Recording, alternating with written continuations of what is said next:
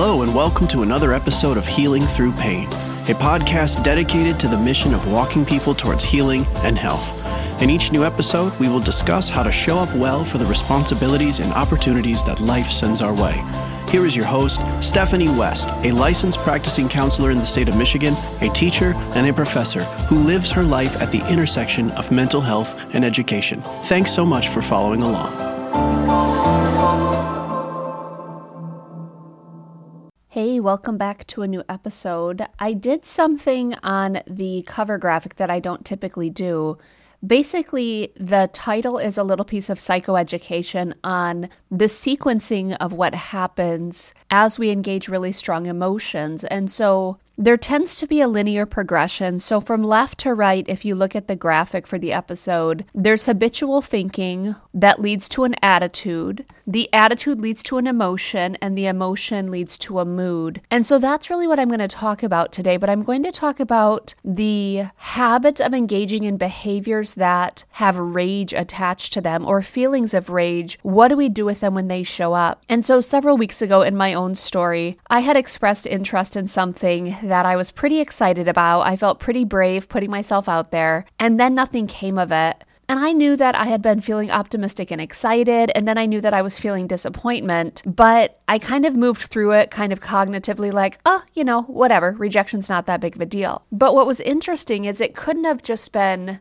disappointment, because over the next couple weeks, I just experienced a lot of volatility, not because of anything that was going on in my current, but something was running under the surface for me that I couldn't put parameters to. There was this lingering dis-ease, and I just had kind of habitual outbursts showing up, like frustration, and not consistently, but it was happening regularly enough that I could tell that something was off, and it was kind of a low-level angst, and then there was just kind of intermittent rage that was showing up, and I was beginning to kind of pull back from some of the things that tend to be really functional and helpful for me, things like working out or things like checking in with friends, and so there was kind of this low-level depression that was starting to show its head as well. Now, the first week as those indications were showing up, I really just blamed it on hormones. We had some bad weather. My dog went and got fixed. And so I was like, okay, well, maybe I'm just pulling back because I'm just tending to him. But as it got to like day 8, day 10, day 12, I could tell it wasn't just a situational thing going on. Something inside of me had been poked and poked in a big way,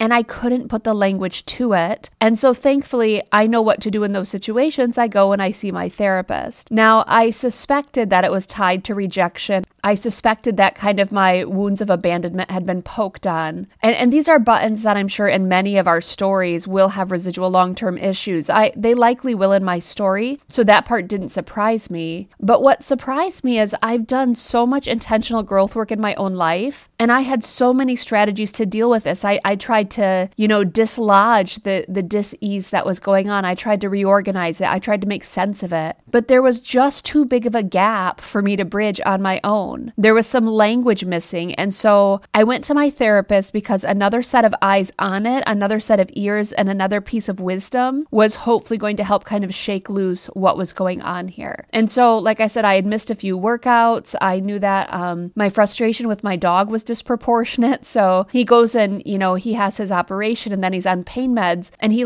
suddenly forgets how to use the bathroom. So we'll go outside standing in the freezing cold, and he's just standing there looking at me instead of handling his business. And the amount of animosity or the amount of rancor I was feeling there, it was just so disproportionate. And then throughout that couple weeks, there was just actual rage events showing up. And I've shared with you, I've dealt with rage in the past. I mean, post-separation, post-divorce, post-revocationalizing, there were a lot of pieces of rage that I had to sort through and process and deal with. I know what rage feels like in my body, and so for it to show back up was actually pretty confusing, but it was familiar, so I knew what I was experiencing. But I also knew what it was looking like in my behaviors, and the one thing I will not let it do is just let it fester. I will not let there be a mismatch between who I want to be and who I am being, and that's why therapy for me was the route to go this time around. Not dealing with it just isn't an option. So as I'm sitting with my therapist, he's walking it through with me in a very particular way. And that's what I have listed on the graphic for this episode. We have habitual thinking, and from habitual thinking, we have an attitude. From that attitude comes our emotions. And then from those emotions I'm internally experiencing, you have the externalization by way of my mood. So we're going to walk through kind of what's happening there for me. Now, the mood I've indicated was a little bit of that depression was going on.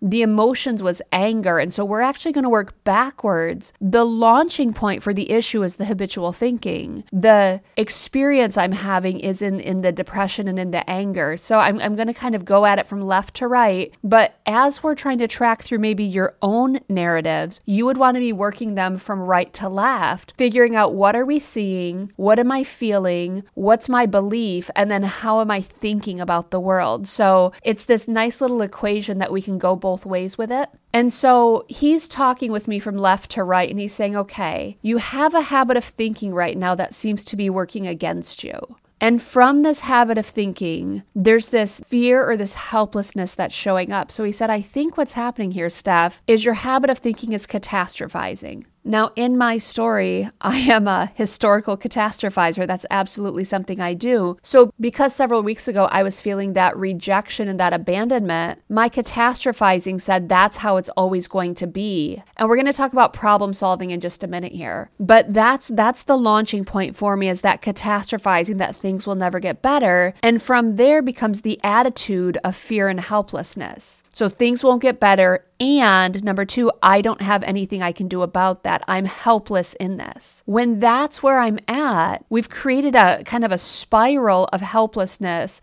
that's generating energy. And that's what we would call anxiety. And from that anxiety, I have my fight or flight showing up, and we'll talk about the distinction between them in just a minute. But for me, rage is fight. Now, what's cool about that is I wasn't engaging flight, which actually historically is more accurate for me. But my anger is showing up as a fight response to cope with the anxiety that I'm feeling. And because anxiety is borrowed energy, the mood that I started to track was depression. Because depression is the counterbalance. If I'm in a spin cycle and the energy doesn't have anywhere to go, it's going to tank, and that's going to show up by way of depression. So about 2 weeks ago, my brain had something that it saw as a problem. And so it did what it was supposed to. It began to engage a problem-solving loop, but because I didn't find any answers, there were several things I had thought of doing, but I ruled them out for one reason or another. So this catastrophizing, this helplessness showed up, and there wasn't a solution at my disposal, at least from how I perceived things. So from there, my brain gets gridlocked. And when it gets gridlocked, I feel this pervasive sense of fear, this pervasive sense of helplessness, this assumption that things will never get better. And so because I couldn't come up with a workable solution, I just sat there and spun and spun and spun, and that was the anxiety. And so my body did what it was supposed to do. My brain did what it was supposed to do. It sent me into preservation mode, which is depression. So when I work backwards, anger is my cue that something in my habitual thinking is off, or something had been pushed for me. And like I said, there's a little bit of relief here though, because workable solutions can actually take many forms. And in my history, one form is numbing. So instead of fighting, which isn't my default, I would usually do flight, which is my default. And so numbing through working, or numbing through eating, especially binge eating, numbing through seeking attention, numbing through avoidance. There's a lot of ways I could have coped with it. And thankfully, I didn't use a strategy that would actually work against me, but I still had the fight mode going on where I just wanted to lash out. I just had this angstiness showing up. So that was a win that I didn't do anything to self-sabotage, but you still have that experience of helplessness and fear running, and it's causing a big response. Good that I'm not shutting down, good that I'm not numbing, good that I'm not soothing,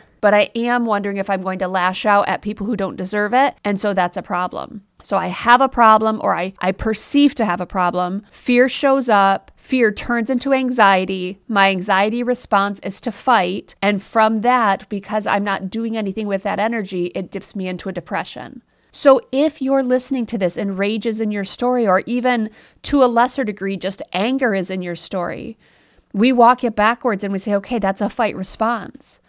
What's the fear at play? What's the habitual thinking that's working against you? What's the catastrophizing that might be going on here? And I guess that's the main point of this episode, is rage has an explanation. I work with so many clients who are scared of their anger. They feel like it's inappropriate, like it has no place. Anger and rage is an indication that things are running for us. And when we feel it, especially when it's disproportionate to what's going on in our present, it means there's something really core in us that's being touched, that's being poked at. That's where the work comes in. And so I did all I could do to sort it out. I worked out, I journaled, I did my devotions and prayer. I worked on trying to process it through different avenues. And those weren't loosening it up the way that gave any relief. And so for me, going to therapy was my way to organize it. Rage means that things need to be organized. Things need to be processed and something needs to be metabolized yet. And so when it shows up, I have patience with my rage. I did feel shame. I will say that. I went to my therapist and said, I'm just so sad that this is how it's showing up. I feel embarrassed, but I get why it's showing up this way. And I had a lot of patience and grace with myself in the process. I know that I have sadness running. And I also know that I'm responsible enough to deal with it when it shows up. And so I don't get impatient with myself in it. I got sad about it, but I didn't get impatient with myself in it. I will not use my rage for an excuse to do harm, but for it to not bleed on other people, I've got to do something to organize it. I've got to do something to process it. I've got to do something to work on healing it. I'm not going to use it to exploit things or get my needs met. But when it's here, I have to deal with it. And it's a calm reminder that I'm human. And that anger is part of the human experience. And so I had buttons that were pushed, rejection and abandonment. It came with a lot of sadness. And my anxiety response to that, to feeling helpless in that, was rage. So for me, it was catastrophizing, which led to fear, which led to anger, which led to a lot of angst. And so we work it backwards. We have habits of thinking that lead to emotions and responses, and they can show up as behaviors. So we have to get savvy about trying to understand them, but not just understanding them. The goal is to replace them. My habits of thinking aren't always factual, and that's where a lot of the work comes in. Cognitive restructuring means rewriting things in a way that's more organized, in a way that makes sense, and in a way that speaks truth to my experience. But in order to do that, we have to admit that something's running for us. Don't be scared of rage. It's part of the process. We just have to do something with it. Thanks so much for taking the time to listen. Please share this content with friends and family. Feel free to connect with Stephanie at healingthroughpain21@gmail.com. Until next time, be well.